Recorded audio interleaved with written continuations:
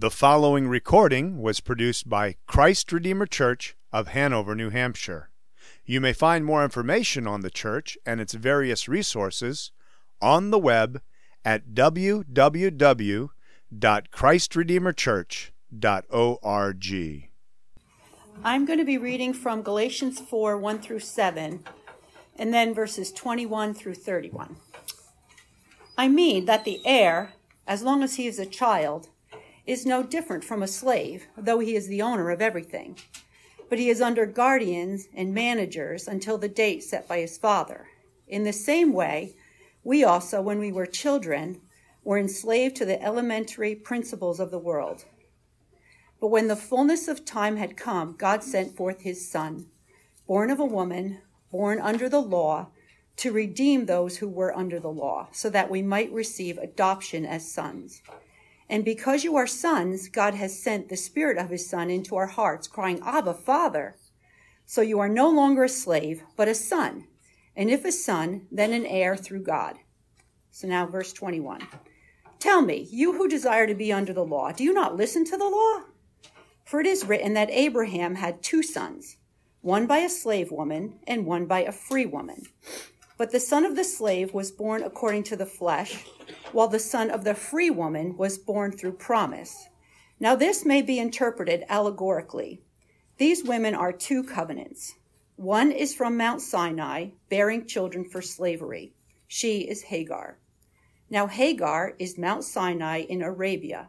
She corresponds to the present Jerusalem, for she is in slavery with her children. But the Jerusalem from above is free, and she is our mother. For it is written, Rejoice, O barren one who does not bear. Break forth and cry aloud, you who are not in labor. For the children of the desolate one will be more than those of the one who has a husband. Now you, brothers, like Isaac, are children of promise.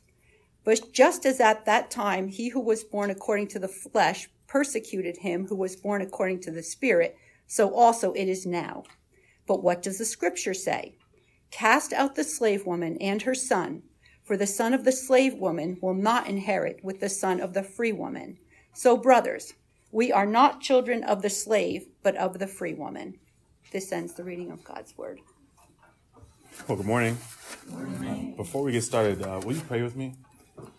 Heavenly Father, we thank you so much for this day, and we thank you for this time that we have to come and to gather and to worship you and worship with one another. Just reminded as we sang our final song, Lord, that though our sins be many, Lord, your mercy is more. And I know that we each come in different modes and different ways with a number of things that have happened throughout the week, Lord. And if it was by our strength that we had to hold up this worship service and make it something, we would fail each and every week, Lord. But it is you and your Spirit who upholds us. It is you who is easy to worship. It is you who by your kindness leads us into repentance. And so, Lord, I pray that as we come and we listen to your word, as we continue in this worship service, Lord, would you help us not to center ourselves, nor even the things that have happened this week, Lord, but bring all those things to the foot of your throne. Offer those things to you, Lord, and receive the freedom, the peace, the grace, the love, and the instruction that you give. And we ask this in Jesus' name. Amen. Amen. Well, every time I hear my introduction, it makes me think that I haven't really done anything cool in life since college, you know? I was a Dartmouth College football player, but it's hitting me that I stopped playing 7 years ago now, which is kind of crazy. I'm getting old, and it sounds like I need to do something cool in life. So I will go skydiving, I'll go bungee jumping for you all, so that the next time I'm here, Doug can say something cool that happened in like the last 5 or so years. Don't quote me on that, though. Take that out of the sermon thing. No. Well, it's good to be back with you all. And as we begin looking at our verses this morning, I wanted to talk a little bit about this phenomena called the Mandela effect. Does anybody heard of the Mandela effect before? Okay, this is going to involve a little bit of audience participation in the beginning here. But let me just explain to you the Mandela effect. The Mandela effect, it occurs when many people incorrectly remember the same thing. And so essentially it's a collective false memory.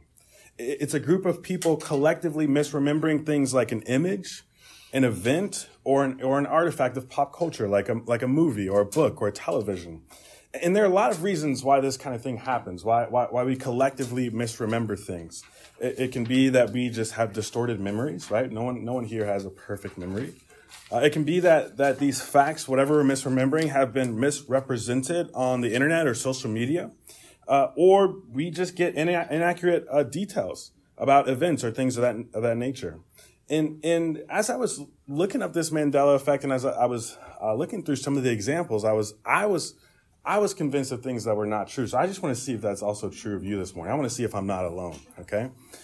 So again, there's a little bit of audience participation. Does anybody here like the peanut butter brand Jiffy? Anybody a Jiffy peanut butter brand person? You're not, because it's never been called Jiffy. It's only Jif. And I was convinced there was a Jiffy peanut butter, but since I had to go look it up since its beginning, it has always been known as Jif. Or how about this? You guys know the cartoon series Looney Tunes, right? How do you spell the tunes in Looney Tunes? Is it Toons or is it Tunes? Anybody Tunes people? You guys would be correct. The Toons that I was super convinced of, never been a thing as well. Or how about this? If you've seen the old cartoon Snow White, what does the witch say to the mirror on the wall to get it to say who's the fairest of them all? Can anybody sort of shout out the quote? What's that? Mirror, mirror on the wall. No, she actually says magic mirror on the wall. And this is the one I was most convinced of. And I went and looked it up on YouTube to see Snow White mirror on the wall quote. And it just pops up with a bunch of videos saying Mandela effect. You probably thought it was mirror, mirror on the wall. No, it's a magic mirror on the wall. Or how about Mr. Monopoly? What is Mr. Monopoly wearing in his eye as he's like running away with the money bag? He's not wearing anything. He doesn't have anything in his eye. And again, I was so convinced that it was the monocle. You know who has the monocle? It's his cousin on the Planters peanut box, who is just a regular peanut with a monocle in his eye. Right? This is the Mandela effect, where it's not just me or you who misremembers these things, but it's a community of people misremembering. And it happens with sort of these trivial things, but it also happens with more significant things as well. I mean, it's named the Mandela effect because there was a group of people who were convinced that they remembered Nelson Mandela dying in prison in the 1980s. They were convinced that there was a funeral service. They were convinced that they remembered a statement from his wife. They were convinced that they remembered a statement from world leaders. And actually, Nelson Mandela got out of prison, and he didn't die until 2013. But there was a whole group who was convinced that they remembered this significant event. This is a real phenomena, and it's different from forgetting. Right? It's different from forgetting, because forgetting, it doesn't take as much work to correct. Did you feel the certainty rise up inside of you as sort of the facts were challenged a little bit, like I was? Like, it wasn't enough for me to sort of look up and go, oh, it's just magic mirror on the wall. No, I had to go see for myself because I was convinced it was mirror, mirror on the wall. No, it's different from forgetting. It's being absolutely certain about a past event or an image or historical event, but being completely wrong about it. And again, it's not just at the personal level, but it's at the communal level. It's a group of people misremembering to the point that fiction and fallacy becomes common knowledge. And this is the dynamic that Paul is wrestling with here in the book of Galatians, and one that we still wrestle with here today. You see, Paul writes this letter to the Galatians because they have collectively misremembered what the gospel is. In essence, if you were to sit them down in a setting like this today and kind of go through that same exercise, if you were to ask them how many people think the essence of Christianity is about outward conformity to God's law, a majority of them would have raised their hand. Or if you were to ask them if God was asking them to earn the salvation that he purchased for them on the cross, or if the favor of God that they experienced was because God had deemed them worthy enough to experience it because of their actions, a lot of people would have nodded their head, yes, that's the gospel. Or if you would have asked them if other people needed to clean themselves up and look like good religious people before being able to truly experience relationship with God, there were a lot of people who would have been convinced that they were right about that, and that's what the Bible had always taught. But as Paul articulates the gospel in this letter, what he's trying to tell them is what they've accepted as common knowledge is actually fiction and fallacy. That's not what he preached to them at first, nor is that what the Bible has ever preached. They've misremembered the gospel as a community. And now, before we read this letter in judgment of the Galatians, I think this is often our relationship with the gospel as well. Christian or non-Christian, these questions we would say yes to, if not in word, at least in deed, right? I'll just tell on myself, just like the Galatians, I too am sometimes tempted to believe that the essence of Christianity is outward conformity to a certain set of rules. We too can be tempted to believe God is making us and others earn the salvation that he purchased on the cross. We can be tempted to withhold the grace of God to those who don't live up to the religious standards that we've set for them because we believe it's a reflection of God's disposition towards them. We all struggle with this Mandela effect, this collective misremembering when it comes to the gospel. That's why we need God's word. And so how do you open up someone's eyes to the fact that they're misremembering the truth, especially when they're convinced that they're right? Well, what Paul does in this letter, and especially in these verses, is he takes them back and tells them to take a second look. In these last couple chapters, Paul has been going back through the same scriptures and biblical figures that the Galatians and the false teachers had been using to make sense of their misremembering and telling them to look at those people and look at those scriptures again. And he's ending this section in chapter 4 with an illustration that revisits a familiar story from the life of Abraham. Now, if you don't know who Abraham is, just a little bit of background, you can find his story all the way back in the first book of the Bible, in Genesis chapter 12 through 24. He's often touted as the first patriarch of the faith. As God introduces himself to people throughout the Bible, he says, I'm the God of Abraham, Isaac, and Jacob. God makes some very important promises to him that Paul has already talked about in chapter 3. And Abraham is really most known as this man of faith. He's often held up as an example of what it means to have faith, true faith, good faith, strong faith in God. But in this story that Paul takes us to, that he's breaking down in verses 21 through 31, in this story, we're reminded that Abraham struggled with the faith that he was praised for. And Paul is using one of those stories of Abraham's struggle of faith to both challenge us and to encourage us this morning. And as we comb through these verses, I think the challenge in these verses is that no matter how much we try, we can never produce the fruit of God's promises by substituting faith in him for our own effort. But I think the encouragement that we'll find is that God is so consistently faithful to his promises that it frees us from trying to force his hand and allows us to be people who simply live into the life that he promises. And so we're going to dive into this illustration. We're going to look at three things. We're going to look at the similarity of the sons, the distinction of the mothers, and our place in the family. To help us sort of remember again what the gospel is, we're going to look at the similarity of the sons, the distinction of the mothers, and our place in the family.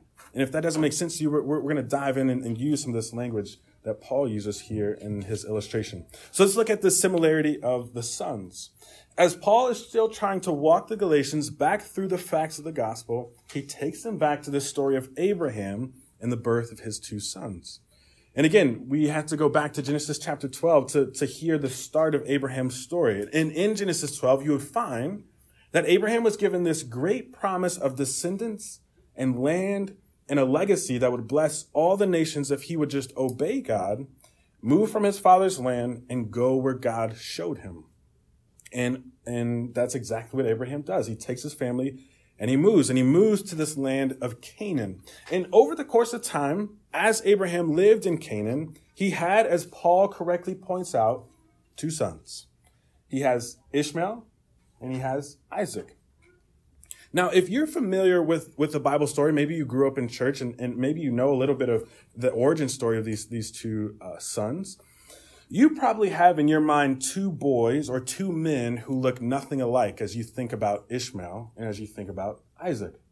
I know for me, I certainly did. They look like two completely contrasting different people. Maybe they have two different skin tones in your mind. Maybe one is more hairy and one is smooth. Maybe one is more civilized and distinguished and the other more rugged.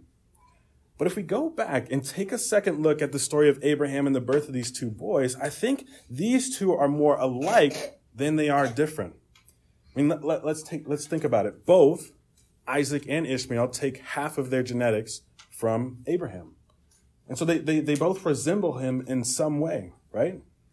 Both of them are actually circumcised and called to walk faithfully before God. And so if you're familiar with God's telling Abraham to circumcise himself and all the members of his household, he only has one son at that point, and it's actually Ishmael. And Ishmael gets circumcised. And so they both have the physical mark of belonging to God's people. Both of them are raised in Abraham's household. Though Ishmael gets kicked out eventually, he gets kicked out at the age of 14. And so a lot of his formative years and a lot of what he knew and a lot of his culture, his background, his understanding of the world came about as he lived in Abraham's household. Both of them also, funny enough, have near-death experiences at the hand of their father, right? So Abraham takes Isaac up a mountain and is about to sacrifice him because God asked him to, but then at the last minute, God provides a ram in the bush. Ishmael gets kicked out of his father's household, and him and Hagar, his mother, are wandering in the desert and are near death before God provides them a well of water, and they're able to live. So both near-death experiences because of their father. Both experience God's blessing. Both come and bury Abraham in his old age. It seems to be that Ishmael actually doesn't go far from Isaac because one of Isaac's sons, Esau, goes and he marries one of Ishmael's daughters. And so if we were to go back and we were to look at Isaac and Ishmael and try to pick which one was the child of the free woman and which was the child of the slave, or as Paul puts it in verse 23, which one was the child of promise and which one was the child of the flesh, we would have a hard time getting it right. These two boys, these two people are more similar than they are different. There's actually a good chance we would have picked Ishmael because he's the firstborn. He was older. The difference between them is not worlds apart. The difference between these two sons is a monocle versus no monocle.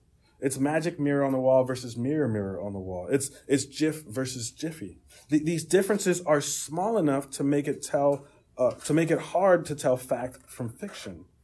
And I think this is important for us to take some time and notice because Paul uses this story from Abraham's life partly to acknowledge the similarity between the two gospels that the Galatians have bounced between. Though the two are completely different at its core, and that's what Paul's going to get to, they look similar.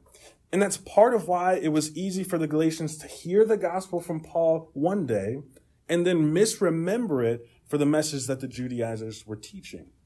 I mean, let's parse apart living under the law versus by faith in Jesus. Both the law and Jesus Christ both come from God, right? Both of them condemn our sin. And both of them take God's holiness seriously. Both of them tell us to love God and to love one another. And both of them produce what looks like godliness and holiness on the outside. Paul himself being a good test case for this. Paul was a Pharisee before he became a Christian, which means that he took God's law very seriously. And what that looked like on the outside was holiness, was conformity to God's law. And when Paul becomes a Christian, he doesn't sort of jump off the wagon and begin to live life however he wanted to. No.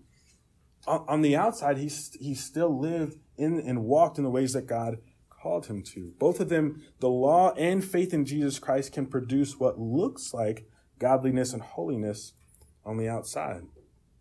You see, those who came in preaching a different gospel, those who desired to live under the law, they were not turning from holiness to hedonism. They weren't abandoning their pursuit of a life lived with God. They were simply adjusting their motivation and assurance of how to experience the life God promised to give.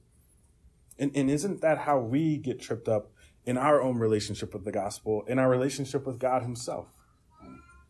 I mean, if you're here this morning in this room at Christ Restoration Church, the chances are that you're not trying to decide how far from God you can get and how terrible a life that you want to live. I'm just assuming that's true of you this morning, if you came here.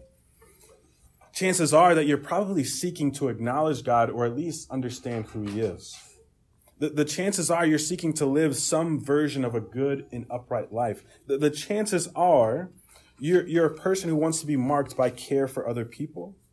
Maybe you want people to look at your life and deem you worthy of their favor, or at least you want God to look at your life and deem you worthy of his favor. And so as we do that, as we participate in looking for those things, as we look for a worldview or a community to help us in that pursuit, we pick what externally looks closest to the standards we or God wants us to achieve. And it's not just happening in us individually, but we're doing this constantly as a society. It affects our families, and it dictates who we hang out with, right? It affects our school and dictates what kind of kids we want in our schools. It dictates our workplace and dictates with who and how we want to do business. It even affects our churches and our efforts to be winsome to the community and before God, if we're honest. We're constantly tempted to choose what or who looks externally closest to the standards that we're aiming for. But the trouble with choosing according to external qualities alone is that we can choose worldviews and communities that look like God-ordained order on the outside, but that really are chaos and destruction on the inside. Choosing according to external qualities alone will have us absolutely convinced that we're headed down the right path and ignoring all the signs that we're actually on the wrong one. See, just like Ishmael can look like the son of the promise because he looked like and came from the one who the promise was given to, so can living under the law look like faith in God because the law comes from God. The gospel of Jesus and the gospel of self can produce a life that looks similar on the outside, but no matter how much we want to equate them to one another, there is a world of difference between them. And so how do we tell that difference? How do we actually see and know what the true gospel is if they can look so close to one another externally? And why is it important to tell that difference? Let's look at the contrast of the mothers. That's the similarity of the sons. Let's talk about the contrast of the mothers. So even though Paul starts us off talking about Abraham's sons, you'll notice that he spends most of the time in these verses not talking about the sons, but who they were born to.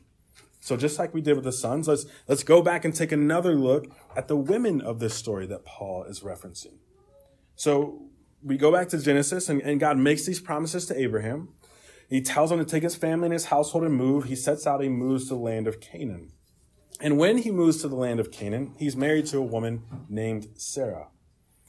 And as we're tracking along with the story, and we think about Abraham getting these promises, moving with his wife, and one of the promises being that he will have many descendants, we're expecting Abraham and his wife Sarah to begin to have a bunch of children. But that's not exactly what happens. Actually, early on in the story, we get this detail that Abraham is 75 years old when he moves to Canaan. And Sarah is about 10 years younger than him, so they're both older. That's what we're going to call them this morning. Older. They're older, right? 75 and 65. And these are the people who God makes a promise to give them descendants, a 75-year-old and a 65-year-old. From the beginning, God is making promises to people who we feel like are unlikely to see them, yet they still move according to their faith to this land that God shows them.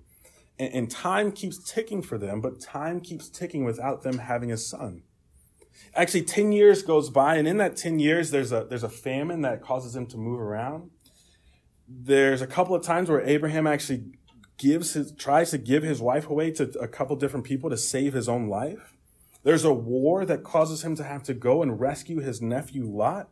And at the end of that 10 years, and at the end of all these traumatic events, there's still no son. So now we've got an 85-year-old and a 75-year-old waiting on God to fulfill a promise to give them descendants. You can imagine the lapse of faith that they're having at that point. So Sarah, Abraham's wife, tells Abraham, listen to this. She says that God has prevented me from having children. She says that God has prevented me from having children. The same God who promised her a son, she makes up in her mind that promise is too hard for him to keep to her. And so she says, take my servant Hagar and have a son with her, and that will count as God fulfilling his promise to me and to us. And so as a good, obedient husband, Abraham sleeps with Hagar, and she gets pregnant. In that pregnancy of Hagar, it frustrates Sarah. It actually frustrates Sarah that her plan worked. At one moment, she's convinced that this is God's plan for her life, for her to have a son through Hagar. And months later, as she produces what externally looks like it's God ordained, ends up bringing strife and chaos for everyone involved. And so she tries to kick Hagar out of her house. But Hagar eventually returns and she has Ishmael. And after Ishmael is born, the firstborn of Abraham, you get the sense for Abraham that this is good enough for him. Just like it was good enough for Sarah before they had Ishmael, after Ishmael comes, it feels like if you read the story of Abraham that it's good enough for him. Externally, it looks like he and his wife have fulfilled God's promise to them on God's behalf. In other words, maybe faith really is that God helps those who help themselves. Ishmael is good enough for Abraham. He looks enough like God's promise to fulfill, to give him descendants. So much so that as God continues to repeat this promise both to Abraham and to Sarah, they go from believing God and it being counted to him as righteousness to they both laughing at his plan. But God does fulfill his promise to Abraham at the ripe age of 100 years old. And as Sarah is 90 in Genesis throws a lot of shade at people. It says, as the way of women had ceased to be with her. Well, I don't know why we had to add that detail, but it's true. At the ripe age of 100 years old and Sarah's 90, God fulfills his promise to them, and they have a son together whose name is Isaac. And here lies the contrast that has implications thousands of years later for Paul and for us today. Because no matter how alike those two sons are that are born to Abraham, the circumstances of their birth could not have been any more different. And this is what Paul is calling our attention to here in these verses. Though they may look alike, one was born according to the flesh, meaning through mere human planning and effort, and one was born according to promise. One was a human achievement, and the other was a supernatural gift. One was born because his parents had given up on God, and the other was born because God had not given up on his parents. One was born due to a lapse in faith, and the other was born to strengthen and to fulfill faith. And though the sons may look like one another, it's not they who determine their own end, it's who they were born to. Again, if you go back and look at the story, God is faithful and he is kind to Hagar and Ishmael. He saves Hagar and Ishmael's life when they're cast out of Abraham's house a second time, and he blesses Ishmael, who becomes a mighty people. But God didn't make his promise to bless the nations to Abraham and to Hagar. He made that promise to Abraham and to Sarah. And so simply by being born to Sarah, it's to Isaac that the inheritance of Abraham's promise comes. See, Paul is reminding us in these verses that there's a world of difference between the two sons. Maybe not in their outward appearance, but definitely in the source of their life and who and where they come from. And that's not just true of Abraham's sons, it's true for the gospel as well. See, the point of the gospel is not just us acknowledging God with our words or our thoughts or our actions. It's about us acknowledging God and how we belong to him. If we seek to base our belonging just based on outward conformity, then we miss what's most important to God at the end of the day, which is a belonging based on faith in him to produce in us what he promised. I mean, look at verses 24 through 26, and look how different conformity to the law and faith in Jesus is for Paul in these verses. Earlier, they were similar. They looked just like the two sons, but look as he parses apart the difference. There's a difference in location, meaning that a life based merely on outward conformity to the law is centered on an earthly location. It's centered on Mount Arabia, Paul says, where God did come down and visit and do and say some good things. But a life based on faith in God is centered above us in the place where God dwells. Meaning, if we try to live a life under the law, according to God's standards that are good and that he did give, it's like us going back to Arabia and making sure the rules haven't been updated. We have to go back to a specific location and a specific time. Versus as we live faith in God, we get to dwell with God. Whereas Paul says in Galatians, in the heavenly places, communing with him daily wherever we are. There's a difference in location. There's a difference in time period, right? He says that a life based on our ability to earn God's salvation is centered in a particular expression of Jerusalem. He says in verse 25, Hagar is Mount Sinai in Arabia. She corresponds to the present Jerusalem, a particular place and time, which again is not a bad place. But a life based on receiving the gift of God's salvation is centered in his promise before the world began to save us from our sin. It's his completion of his eternal plan of redemption that unites us with him. Either we're stuck waiting for, looking back to a particular place in time, or we remember that God, before we were formed in our mother's womb, knew us and saw us and chose us. And as we place our faith in him, he saves us. There's a difference in time periods. There's also a difference in results. And this is ultimately what Paul is after. See, a life based on our ability to merit God's favor, based on our actions, enslaves us to a life of fear, as we're having to constantly assess our standing in the eyes of God. But a life based on God's consistent and never-ending grace frees us to stop looking at ourselves and gives us the capacity to love God and to love others simply because it is good and it is right. See, this is not primarily a story about sons. This is a story about mothers. Just like your life is not primarily about what you look like on the outside, but rather who you place your faith and your hope in, what you count as the source of your life. And this, if you're hearing this, I think this so violates every religious inclination that we have, because that's not the common narrative of our culture, right? That's not what we remember what it means to be worthy enough for a relationship with God. As we hear from the culture, and even as we just listen to the native religion of our hearts, what we think it means to be good enough for God is to be good. But the Bible says, and what Paul says from the very beginning is, it's not to be, again, outwardly conforming to some standard, but to be trusting in, to be placing our faith and our hope in the only one who is good. And it's so consistent with what Scripture says from beginning to end. Do you remember the two thieves who were crucified on either side of Jesus as he is hanging from his cross? Again, another scenario where you're looking at two very similar people. Both of them are criminals. Both of them are guilty. Both of them are being punished for their crimes. And they both have a conversation with Jesus about what he should do about it as they all three hang there on Calvary. But what does the Scripture say? It says, one of the criminals who were hanged railed at him, saying, "Are you not the Christ? Save yourself and us." But the other rebuked him, saying, "Do you not fear God, since you are under the same sentence of condemnation?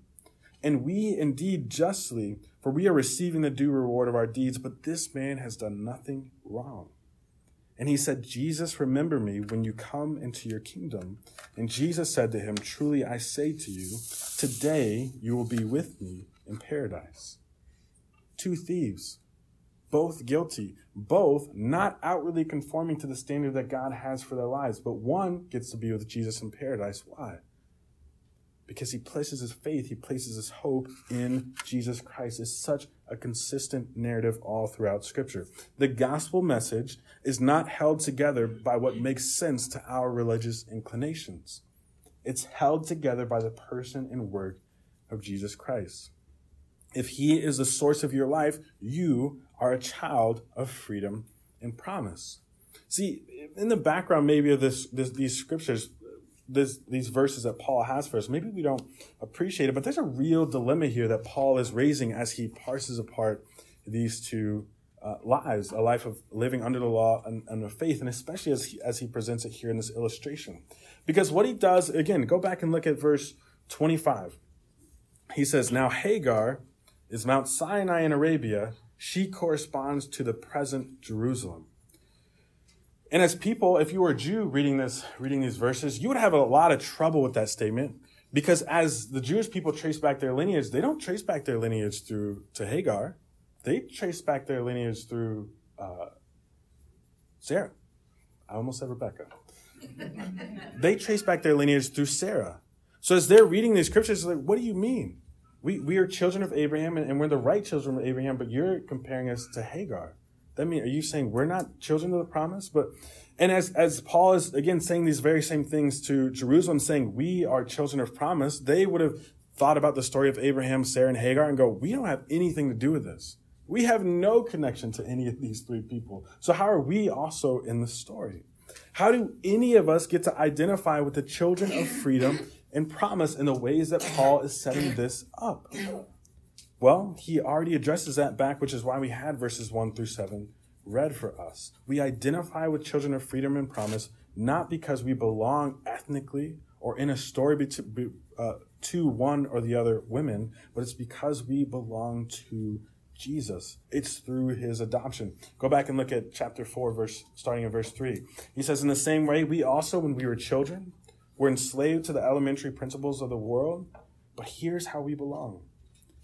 But when the fullness of time had come, God sent forth his Son, born of a woman, born under the law, to redeem those who were under the law so that we might receive adoption as sons.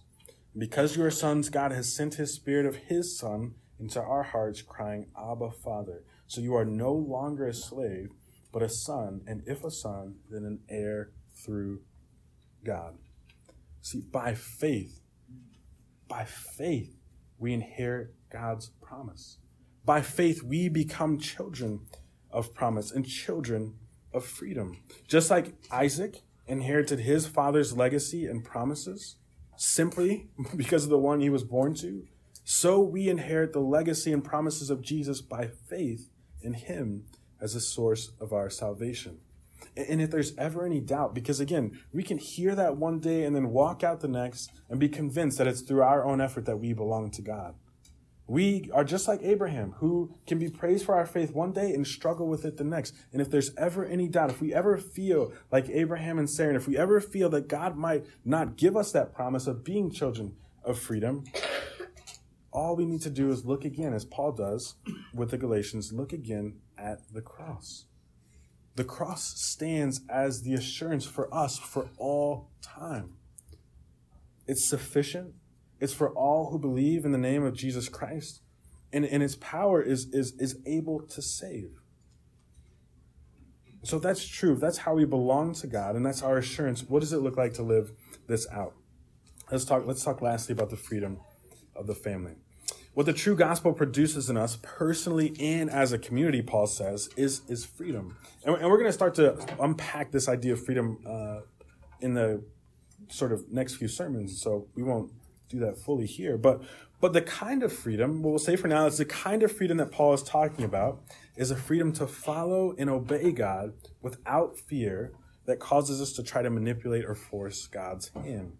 See, the gospel brings that God-ordained order that we try to display outwardly and places it at our core so that we live out of a sense of freedom. It's like the difference, if I can illustrate it this way, it's like the difference between an animal mascot and the real animal it represents, right? So we're here at Colby Sawyer College. I did some research. The Colby Sawyer is the Chargers, and its mascot is a horse. It's a charging horse. I thought it was a specific horse. It's just a blue chart of horse that's going forward. So that's Colby Sawyer's mascot. So imagine that Doug came in a horse costume. And then we actually brought a real horse in here. And I told you to pick which one is the real horse. Who is the true horse? Who is the real horse in this room, right? The mascot, Doug, is going to be concerned with convincing us, right? And so he's going to try to do a lot of horse things. Maybe he gets on all fours. Maybe he starts neighing as horses do. I don't know. Maybe he tries to eat an apple through the costume, whatever horses do, right? But all his time is going to be spent trying to convince us that he's a horse. Why? Because at the core of a mascot is a person trying to act the part because they know they're not the real thing and they're not even really sure of how to be one, right? But the horse, the real thing, the real animal is just going to walk around and do horse things, because at its core, it's not trying to act the part. It's free just to be who it is. It's a horse, right? It's not going to be concerned with convincing us. It's not going to be concerned with trying to do anything. It's just going to walk around free. Well, that's what the gospel does to us. It frees us not to try to convince us or others or God that we belong to him, but it just frees us to belong to him. We certainly still do conform to God's standards, but the difference becomes we love to obey God because it reflects his glory in our lives and to others. And so what does this look like? What does it look like to live out of this freedom? And to have this freedom and live it out? Well, first, we let it permeate our hearts. And what I mean by that is, in order to experience what Paul is saying here, to be children of the promise and to experience the freedom that comes with that, we first have to place our faith in Jesus and believe that what he's done for us is sufficient for our salvation. We cannot act our way into the kingdom of God or into God's family. We must come in by faith. We have to put our trust in God and in the work that he accomplished on the cross. See, again, there's this collective misremembering among our culture that can even permeate our own hearts that says God only loves a certain kind of people or person.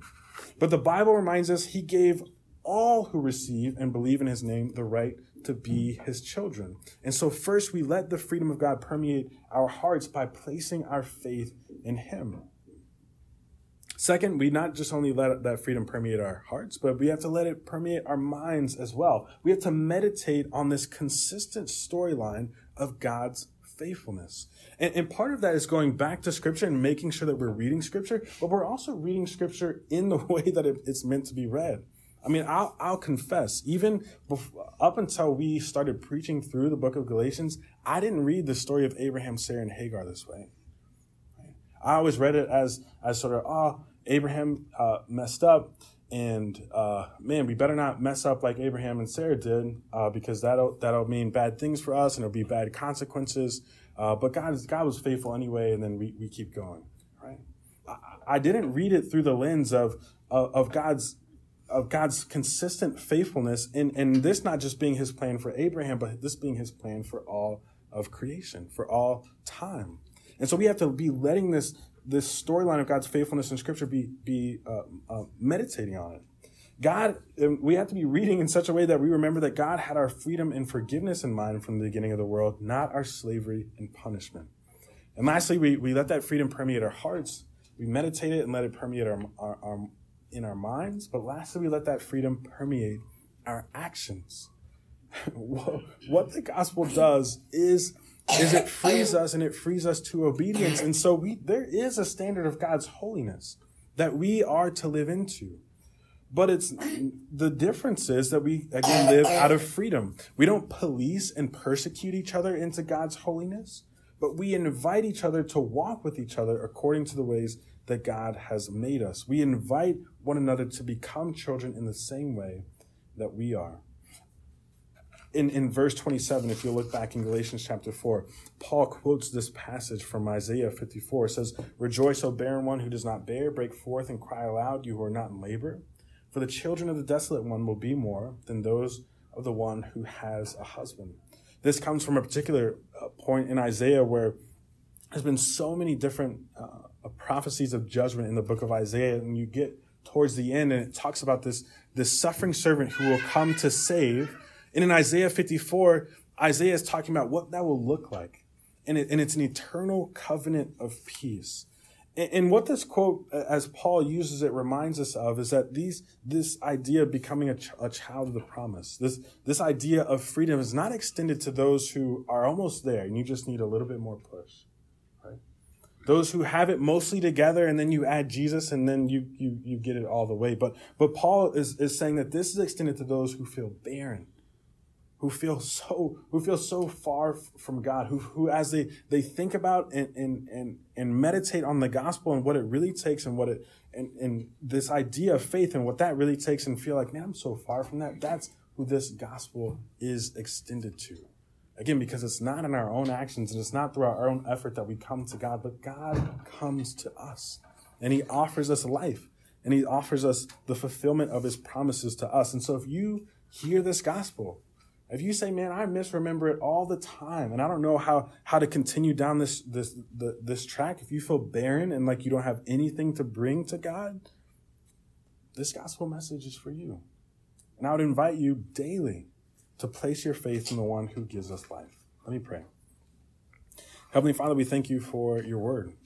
And I thank you, Lord, that even when it's hard to tell the difference apart between what it means to live for you and what it means to live for ourselves, Lord, you give us wisdom, you give us insight, and you give us the power to live into the faith that you call us to. I thank you, Lord, that you have been so consistently good and kind to me and to us, that you have had us in mind since Abraham and Hagar and Sarah were living and walking on this earth.